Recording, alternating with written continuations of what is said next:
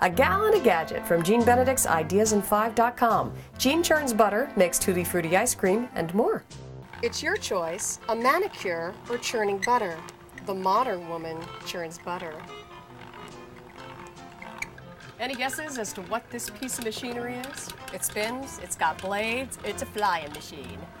Actually, many of you probably already know or have guessed that this is an antique hand-cranked butter churn jar, and millions of homes from the 1800s up until the 1960s had jars like this, and they used it to turn cream into butter. Actually, in the 60s, they were motorized, but you know what?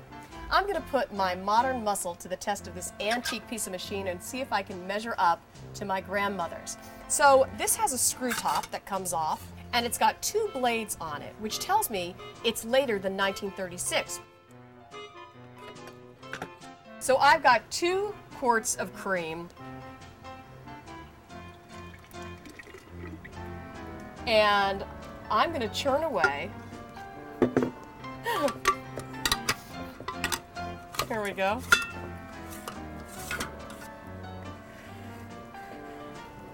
And it's today's woman versus yesterday's machine. Here we go. Woo! It's like a washing machine or something. Check back with me later. Got a craving from the past? Make that food fast. To whip up tutti frutti ice cream, start with some strawberries and slice them up.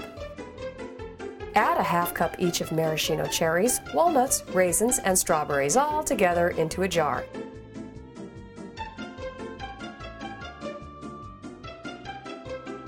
And fill it up with sherry. Put a lid on it and let it soak overnight.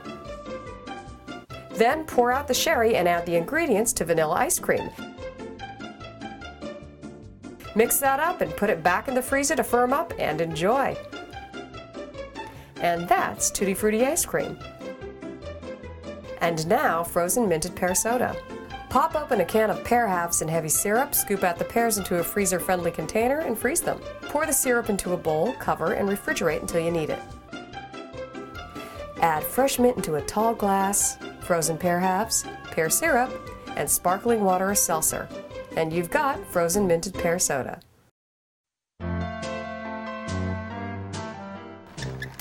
Okay, I've been churning now for about 30 minutes, and I have got nothing that looks like it would spread all over a stack of pancakes and be delicious.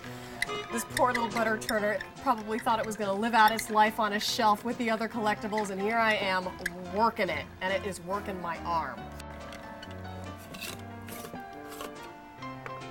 Okay, whipped cream, yes. Butter, no. I'm sorry, Grandma. I'll try harder next time. I'm just gonna go to the store and pick up a stick.